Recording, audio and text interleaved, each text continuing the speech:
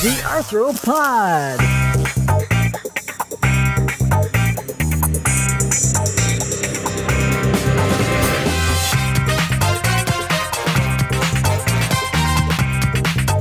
The Arthropod is the home for the wonderful, weird, wacky world of insects. Hosted by Jonathan Larson, Jody Green, and Michael Scavarla. Welcome back, everybody, to Arthropod, your entomology podcast. I'm your host, Jody Green from the University of Nebraska-Lincoln, and today I have a special guest that I'm hanging out with at the National Conference on Urban Entomology. Special guest, please introduce yourself. Hi, everyone. I'm Maria Gonzalez Morales. I'm a PhD candidate at North Carolina State University, working with Dr. Kobe Shaw. I know you do things in an urban lab, and we've worked with bedbugs, and I know a lot of our listeners have heard me talk about bedbugs a lot, and we've had a couple other guests talk about bedbugs, but you have a very interesting research because you're talking about bedbugs in a different setting. Let's first talk about, okay, so what is a bedbug? Yeah, this is a really good question. Bedbugs are hematophagus insects, so they feed on blood, ectoparasites, so they're outside of the body and feed on blood. And they're tiny little creatures that actually, we think they have evolved from the bat bug. That's a main theory. That's how they came here. So there's a theory or the idea that they started with the cavemen, and that's how it evolved to start moving with us. However, there's other people that mention that it could be from birds, but that is a bedbug. It's an ectoparasite that feeds on blood. Did you read that paper when they said that the bedbugs have been around since the dinosaurs? Yes. Isn't that It nuts? is a really cool paper. Do you think that the bedbugs fed on the dinosaurs? They need blood to survive, so I will guess so. Do you think that you would grow up to study bedbugs? What do you mean? Were you always interested in bugs? I like bugs. I used to collect caterpillars as a kid. None of them were butterflies. I wasn't that successful. All of them were moths.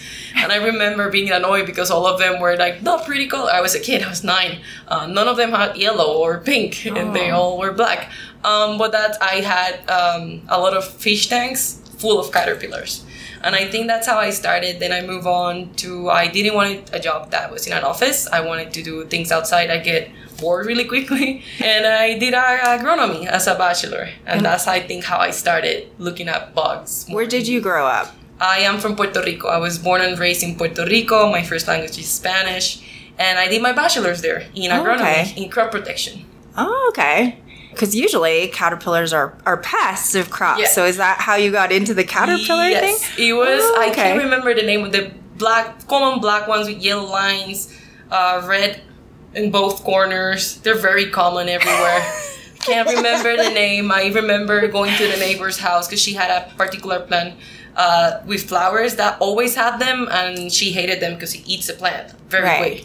And the neighbor let me in, and I just started collecting all of her. So you were actually doing IPM. Yeah. You were handpicking Mechanically her. IPM. Yes, you were handpicking her caterpillars off her plants for her. And then how did it morph into... Okay, so then did you leave Puerto Rico to go to college then? I did my bachelor's in Puerto Rico, in the University of Puerto Rico at Mayagüez. But then when did you leave Puerto Rico to go to grad school? I got a scholarship to do an exchange program when I was as an undergrad and work at New Mexico State University. Oh, okay. Where I wanted to work still with insects related to crops. That's what I wanted to do at that point. However, there was no one. And I met with Dr. Avelo Romero. Yeah. And I told him I want to do something with insects and crops. And he was like, I'm an urban entomologist. Yeah. That's tough. But he offered me the opportunity to work with essential oils coming from plants to control bedbugs or to deal with bedbugs. And that's how he got me in. It's like, nice. It's plants still, so you get the chance to still talk about plants. Yeah. And that's how I started. And it shows that really, I always say, well, insects or bugs or you can relate them with anything. Yes. Right? Yes. It's just oh yeah, bugs are involved in that. Mm-hmm. Insects can be involved in that. Oh yeah. So that's pretty neat that he involved you in that. You should have came to Nebraska. There's so many crops. So many crop pests. I didn't my goal was never to leave Puerto Rico. Like, I didn't even my English wasn't good. Like, and I'm still working on it. So for me, the possibility of leaving wasn't an option. When he said yes, I was like, okay, I'll work. And then I came back to Puerto Rico, finished, and when I was about to finish, he also offered me a master. I was like, okay, that is cool. I told him I'm not sure if I can make it. Like, that's my English. And it was like, we'll figure out. It was a rocky road to get there, but it's been fun. Yeah, and you've done so well. I think your English is fantastic. Thank you so much. I'm trying. So then how did you get to what your research is now? So my master's was completely urban entomology, and I shifted to completely bedbugs, and I started working with pyrethroid resistance and detoxification enzymes to work there in understanding how resistance work in bedbugs. And I did 2 chapters there, and before I was about to graduate, I was like, I don't know what I want to do. I love resistance. I love bedbugs. Help people. Was this at NC State? New Mexico. This was, okay. Yeah. And then I contact a couple of people like, hey, I think I want to keep going. And that's how I met Kobe. And it's like, I like resistance. I like bugs. Please help me. Yeah. And that's how I end up still working with resistance, which I really love because it's very similar to what we see in crops. So I always have that in the back of my mind. Resistance, insecticide resistance, and the use of insecticide in crops. The model is very similar to what we see in urban entomology. And I love the combination between urban entomology and agriculture, even though a lot of people don't see it, but cockroaches and bedbugs have an impact on farms and on production and other agricultural settings. Mm-hmm. Do you want to talk about what Kobe Shaw's lab is about? Yes. Because, I mean, he's pretty popular in the urban world. Kobe, when I got accepted there, I was like, oh my God, what have I done? Wow. He works with cockroaches in every single sense, like genetics, glucose aversion, bait, resistance, and in bedbugs as well. So there's a lot happening in that lab, and I'm very grateful because I get to learn a lot of different things. But I was able to establish good research that I like in insecticide resistance, both in cockroaches, because he introduced me to cockroaches. He was like, well, you do bedbugs, what about cockroaches? Like, yeah, let's jump in. So I got to do a lot of insecticide resistance, like beyond what I knew and beyond what I understood. So it took me to a level that I understood better insecticide resistance overall. Mm-hmm. And you are at such a high level, I have to brag, that like yesterday in after the opening ceremonies, there was a doctoral student award, and that was you for your work with resistance. But today, I think this is a fascinating topic because when you just mentioned how urban pests can affect agriculture and people, you also won an award today for bedbugs in poultry houses. And I don't even know what the title was, but it was really cool. What was your title? It was Are Bedbugs Taking Bites from Us and from Our Food? Xenoidentification, a study on bedbug control in poultry farms. Yeah, so let's talk about that. I don't know much about poultry farms. I do eat chicken. Like, how many poultry farms are there? How big are they? Well, we gotta think chicken is the actual #1 source of meat in the United States. So there's a good amount of production. For example, North Carolina is not chicken, but in poultry related, is the #1 producer of turkey, if I'm not wrong. So chicken, it's available through the state. So it's not only one state that produces, multiple states produce chicken to complete the demand that we have for it. And we gotta think it's not only chickens, we also eat eggs. So it's a really big industry, and it has a lot of money invested in it because that's the #1 meat producer in the states. So are they really big facilities? Oh, they're massive. Birdhouse is just one. Usually it's compounded. It's multiple houses in one poultry house, depending on age and all these things, so you can keep cycling them. But it's one of them is the average of poultry houses is 20,000 square feet. Wow. So when I stood up in the beginning in the door and see that you can barely see the end, and you can see chickens up to the end. So it's those are massive structures. And then are they in pens or cages? Depending on what the chickens are for. So you have broilers, you have layers. So it's like for eggs, they're The ones that I have visited, they're free, and they have little cages, or like they have a more scientific name that I can't remember right now, that where they go and lay the eggs, and then the eggs are actually collected. So it really depends on what kind of farm. There's also cage, but they're becoming less and less common. We're moving towards more cage-free, and those are the ones that I've actually visited. Wow. And the reason why we're talking about this on Arthropod is because there's this association and infestation of bed bugs in these poultry houses. So, we've talked about how bed bugs, we're their hosts because we're humans. And often people ask, like, are they biting my pets? Are they eating, other things? I know there's bat bugs and there's chimney swift bugs and tropical bed bugs and whatnot. How did those bed bugs get to the chicken houses in the first place? I'm going to first address what you said about people asking if pets can be bitten. And that's actually one of my first interests when I started my PhD. That's what I wanted to pursue. It's been really hard to get there.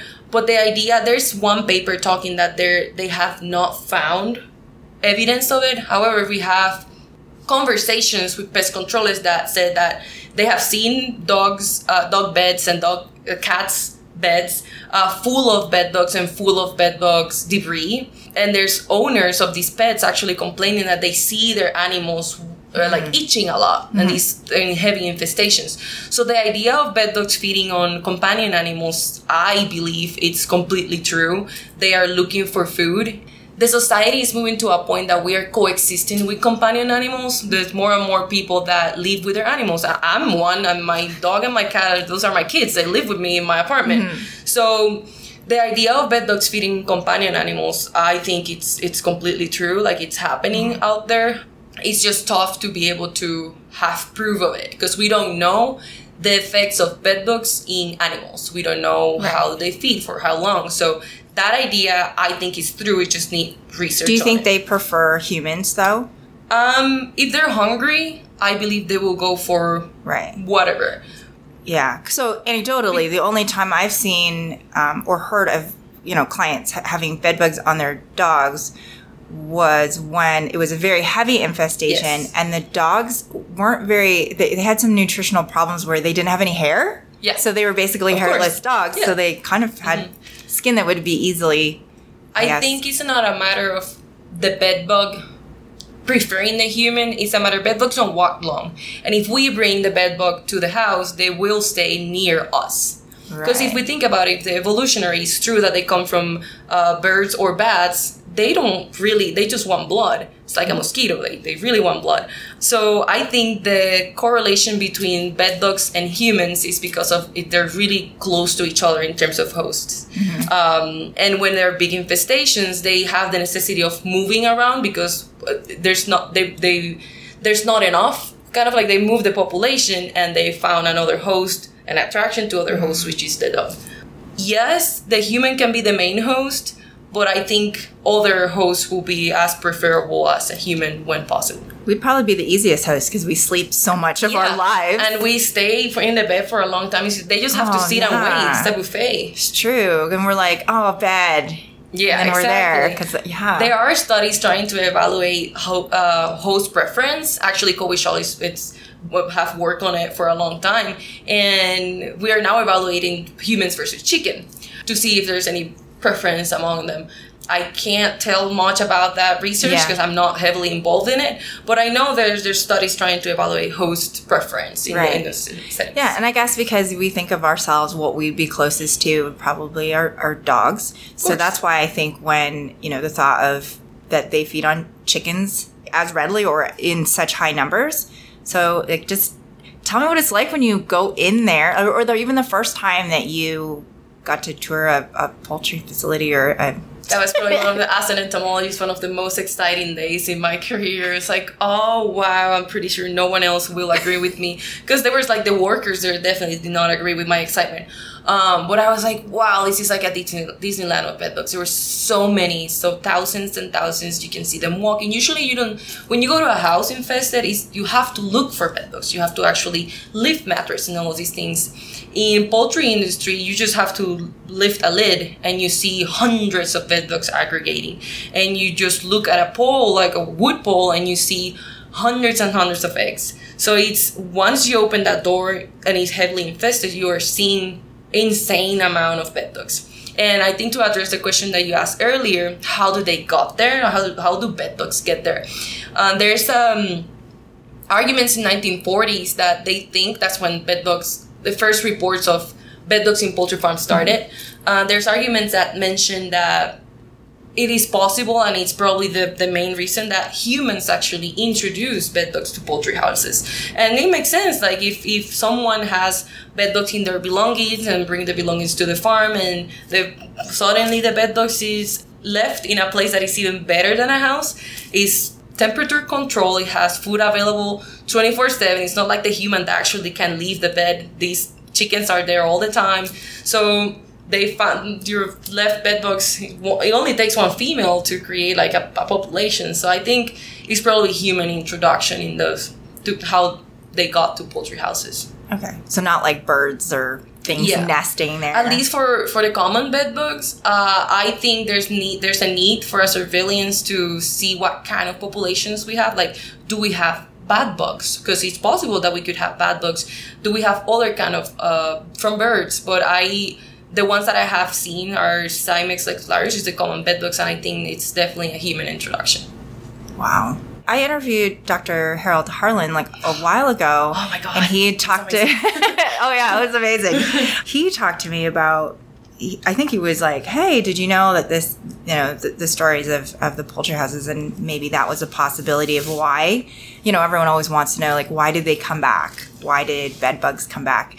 Not that they probably ever left, maybe they were suppressed for a little while, but that poultry house is one of the reasons why that they might have been on the rebound. Do you have thoughts about that? I fully agree. I mean, it's hard to disagree with that mind, right. But no, I fully agree with the fact that there is a chance that's why they actually never left. Treating poultry houses is very challenging. There's many cracks and crevices, so we probably suppress populations there because they were almost eradicated. Obviously, similar to urban environments with DDT and organophosphates. And organophosphates I still use in farms, but we saw a resistance matter. And they have a lot more chances to hide in poultry industry. So the idea that they could have stayed in very low numbers without being in a big annoyance in poultry industry is completely acceptable. Like it's true. It could be one of the reasons why bed bugs came back.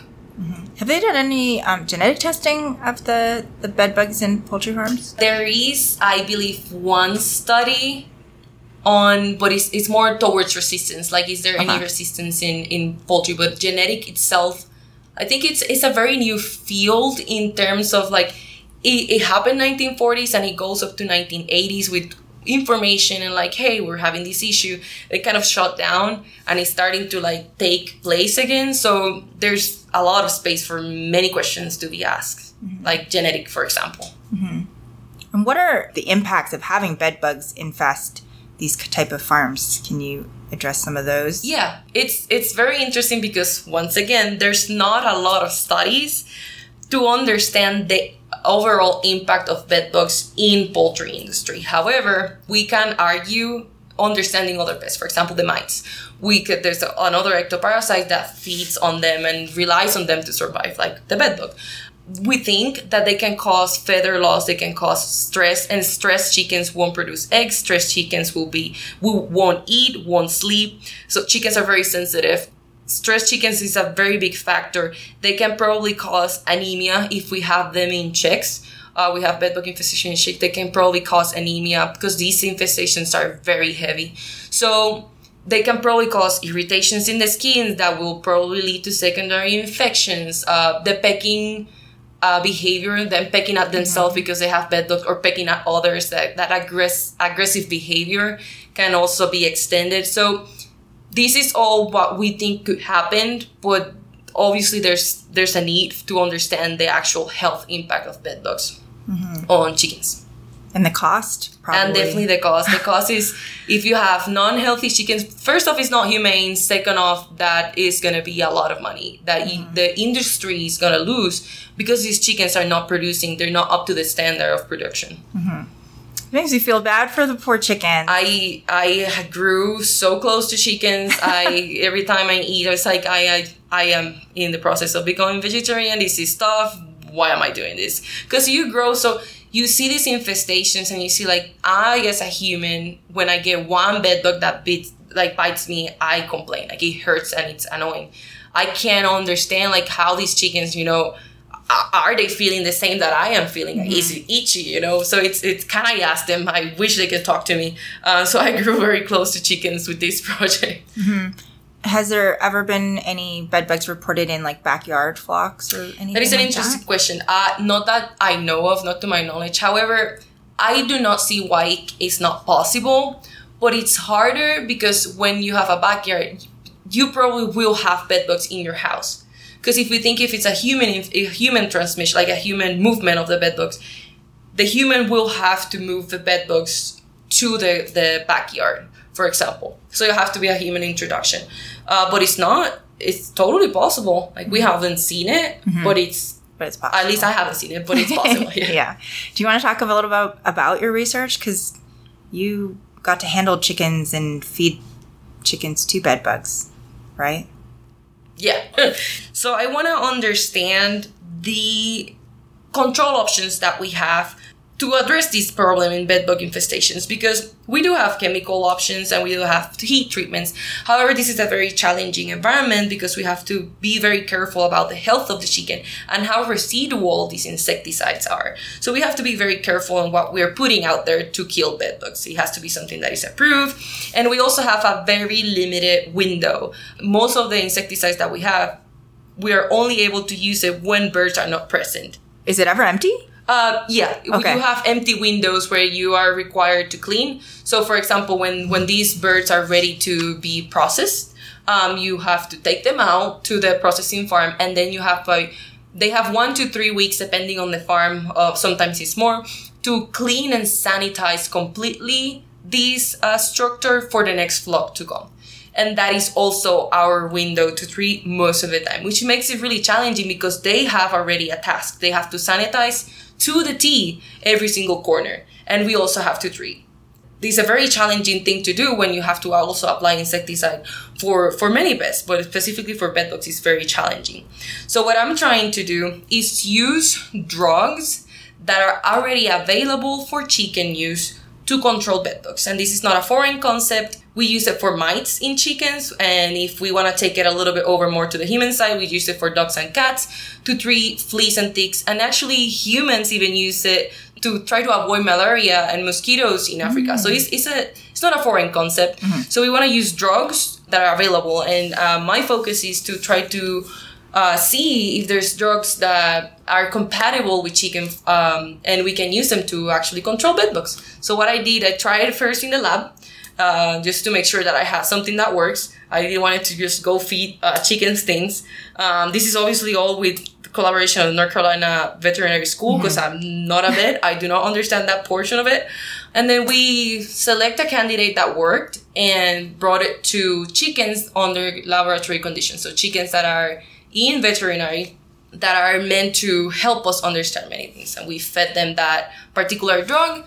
We fed bedbugs on those chickens that were treated and evaluated mortality to see if we actually can kill bedbugs with these drugs. How do you feed chickens the drugs?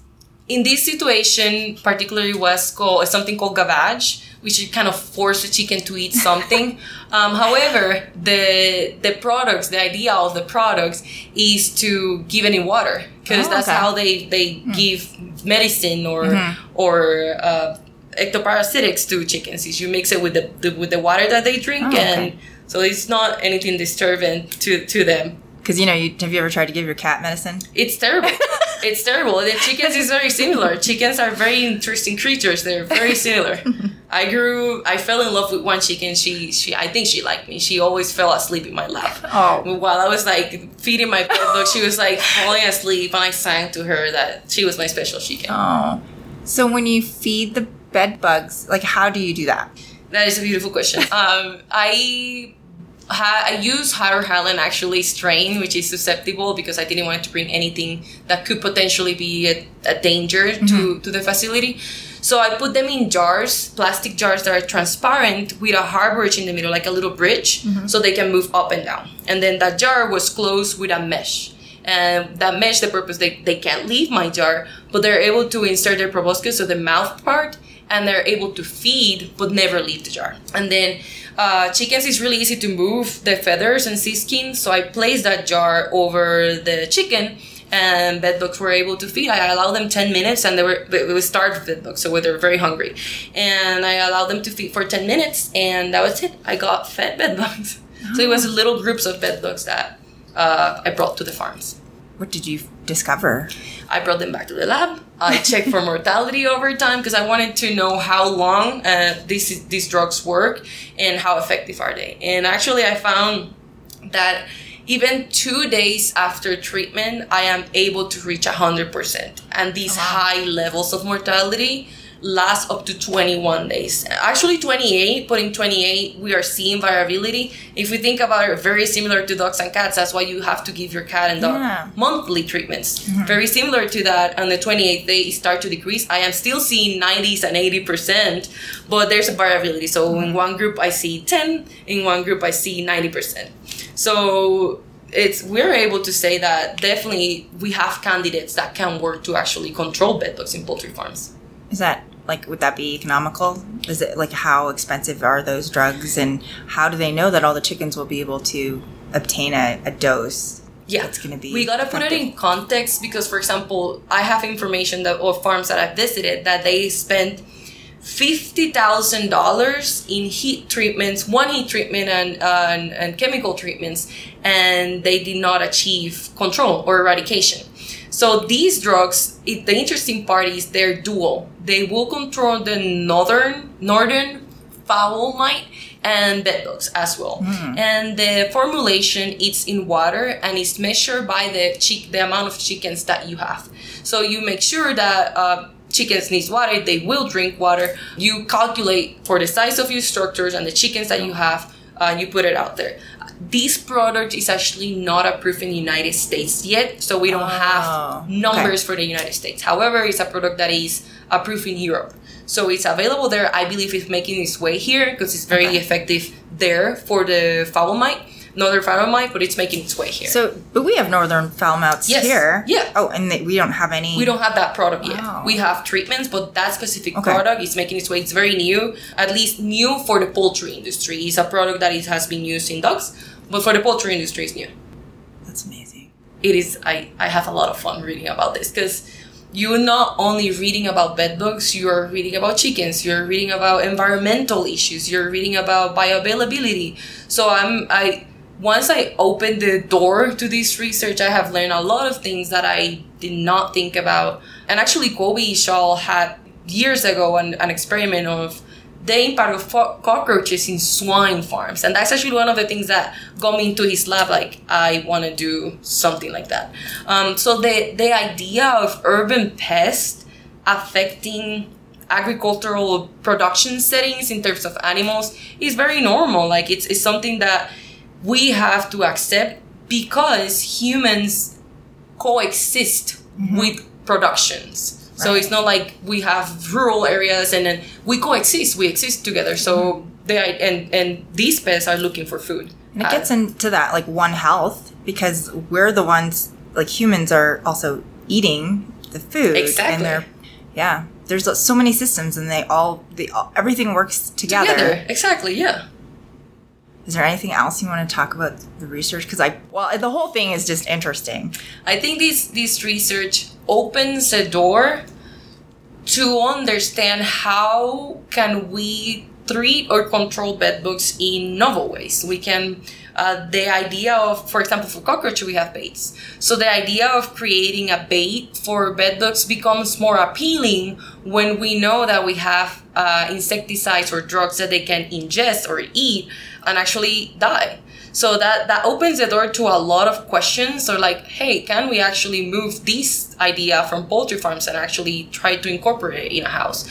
So, and in the same, can we treat or label these products that are used for dogs and cats if they're actually getting bitten to control bedbugs when they feed on my dog and my cat? So it opens the idea to very new concept on how to treat or eradicate bed bugs. This is a collaboration. Obviously, Dr. Shiel and Sierra Senchal have investigated this concept, and it's a growing concept. I think I confidently can say that within 10 years, I'm expecting to see something like this, very similar to what we have seen with cockroaches. So there is hope, at least, to control bed bugs in that matter. Do you think anything like that would ever be available for humans in the future? For humans to take a drug? Yeah, it's like for ticks or for... I think so. Yeah. Personally, if I had a horrible infestation in my house, I will gladly take an ivermectin pill. Obviously, on the recommendations of my doctor and the talk through and all of these things. Because the idea have worked for malaria in Africa and mosquitoes. So ivermectin is not a new drug. It's called actually the miracle drug. So everyone has probably heard of it by now. Yeah. For a while. Absolutely, I'm not recommending these. Please don't no. For parasites. Yeah, but the idea of it is definitely feasible to have that for humans. It's going to be very difficult and challenging to get it approved because the human system, it's very complicated, and we have a lot of laws, and I agree with these laws, but it's going to become more difficult for humans. But for example, ivermectin is a great example to that. I actually use ivermectin in the lab, and it does cause mortality in bed bugs, at least under laboratory conditions. So I think in theory it should work. I can see it in the future. If the competition between human and urban pests is too big, I can see that becoming a possibility. Because there are some things too, like if bed bugs are feeding on someone and they're on a blood thinner or some other kind of medication, it affects the bed bugs. Exactly. And which you don't want when you're doing research. Of course. That is a beautiful topic that I actually love, and I will, if I have the chance in this life, I would like to develop more. Are humans that are taking, for example, elderly infestations in elderly house, these people are taking medications daily. Are bed bugs being affected by these medications? Is it creating something, mortality, sublethal effects? That is a beautiful part of the bed bug control that it would be really cool to know and to understand. I just feel like the sky's the limit for you. I feel like you could do projects forever, your whole entire life. You're so curious and enthusiastic and interested in discovering things and helping people and helping the ecosystem. What is next for you? Yeah, thank you so much. That was so kind. I am finally finishing my PhD now. In next month. I will be defending all of these projects, and after that I will be working with the Department of Defense. I will be moving to work with them and continue my research in insecticide resistance. Wow. My overall hope is that someday, I'm from Puerto Rico, so that someday I can go back there, even if I'm 50, and do research there in insecticide resistant and have a community of Hispanics using my heritage for Hispanics to understand urban pests, because the information that we get is very, very limited. Because it's not our language, and in translation, a lot of things get lost. And for us, controlling pests is harder. We don't have, for example, I come from Puerto Rico, we don't have seasons. So my overall goal in life is to be able to be an urban entomologist for Hispanic communities, especially Spanish speakings, because I know how difficult it is to jump between a Spanish-speaking country and a Spanish-speaking place, Hispanic, to the urban entomology environment, and understand these concepts that are completely deep and different than what we know. Mm-hmm. What can we do here to produce resources that would be helpful? We need to translate information. We need to educate people. We need to bring more minority students into these topics to try to break with the fear of urban entomology and the fear of these pests. That it's overall, that's not only for Hispanics, but we have no representation in urban entomology. And I think that is one of the biggest things. Have representation. We need to understand the science. It has to be translated. There's no reason why it's not. We have to intertwine with the science, and we're more than capable of. So I think that's one of the main things that I will fight for in this life, is to have to have the chance to provide opportunities for people like me that need to understand what is happening for my cockroach in my kitchen. Well, you are a wonderful role model, and we would love to help you do that. Let's figure it out. And I think if you would have kept believing that you couldn't come to the States to study because your English wasn't good enough, like, just think about how different that would be. Yeah, and it's still tough. Like, to this day, I'm like, oh, I'm gonna present. I'm so scared because my brain is in Spanish, so it sticks with you, but it's still good to push through it.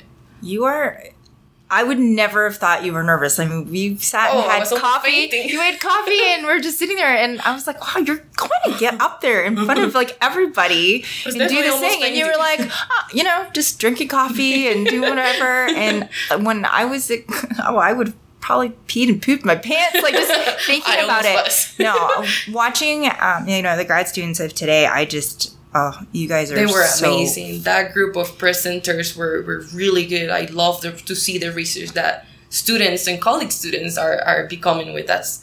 It's amazing. Yeah. Well, it's so exciting what you've done. If anybody wants to get in touch with you, do you have any social media or anything that you would want to plug? It will probably be easier to reach me through Instagram. It will be MAGM313. It's my initials. I have a long name. I'm Hispanic. So it's MAGM313, my favorite numbers. And then email. Email will be a great option. It's long. It's magonz23@ncsu.edu. So because it's that long, probably Instagram will be easier. Okay. I can put that in the show notes. Oh, that would be amazing. What kind of things do you put on Instagram? I post I like pictures, and I post a lot of like flowers and look at this bug, and I saw this caterpillar. So you'll see a couple of things like that. You also see my cat and my dog a lot, but I tend to post a lot of flowers, and I love poetry, and that's one of the things that I would like to do once I finish my PhD, to start doing more poetry. And there's a lot of poetry in my Instagram. I'm one of those persons that I see a flower, it's like, oh, may the flowers last for... So you'll see a lot of that. Oh, I just love you. Even when they're asking you these hard questions from the audience, you're like, that's a beautiful question. I get excited. I love questions. Even though if I don't know, I love questions. Yeah. Is there anything else you want to share? If Hispanics people or minorities itself are listening to these, please push through. Don't let anyone intimidate you. You have questions and you deserve your answers independently of where you come from. Do you think, did you have a mentor? Like, what helps? What helped you? And how can we help others? I'm not gonna lie, it was really rough. College was a tough experience. However, I did have one professor, Maria Lugo. She was my professor for actually malezas. Let me try to translate that word. Weeds. And she was amazing. She was the one who told me, like, you should, her and my insect professor at Aristides, they were both like, consider going to grad school. It'll be a good experience. Like, what are you going to do? I was like, I have no idea. And I remember them like, you should consider it. Like, we did it. We didn't know English either, and we did it. And I was like, I have no funds. I have no sources. I have no money. Like, how am I going to do it? It's like, apply for things. Start asking questions. And I feel like people like that, it only takes one person to tell you, like, I think you can do it, for you to push through it. Because if one person believed in me, it was enough for me to be like, well, maybe it's possible. So I encourage all Hispanics and all minorities, like, I do believe in you. It's definitely possible. You just have to push through it, and it's going to become, the opportunities will come to you. That's just wonderful. It just should end there. That's how it should end. Thank you so much for letting me interview you. Listeners, you can check out our show notes at arthro-pod@blogspot.com. You can find our podcast on any of your favorite podcatcher apps. You can find us on Twitter at arthro_podshow. I'm on Twitter at JodyBugsMeUNL. And, stay tuned for another episode in the future. It's time for our insect heroes to put away their nets and pheromone traps. Join us next time, same bug time, same bug channel, as the Arthropod gang make the world safe from poor insect podcasts. Until then, keep on bugging.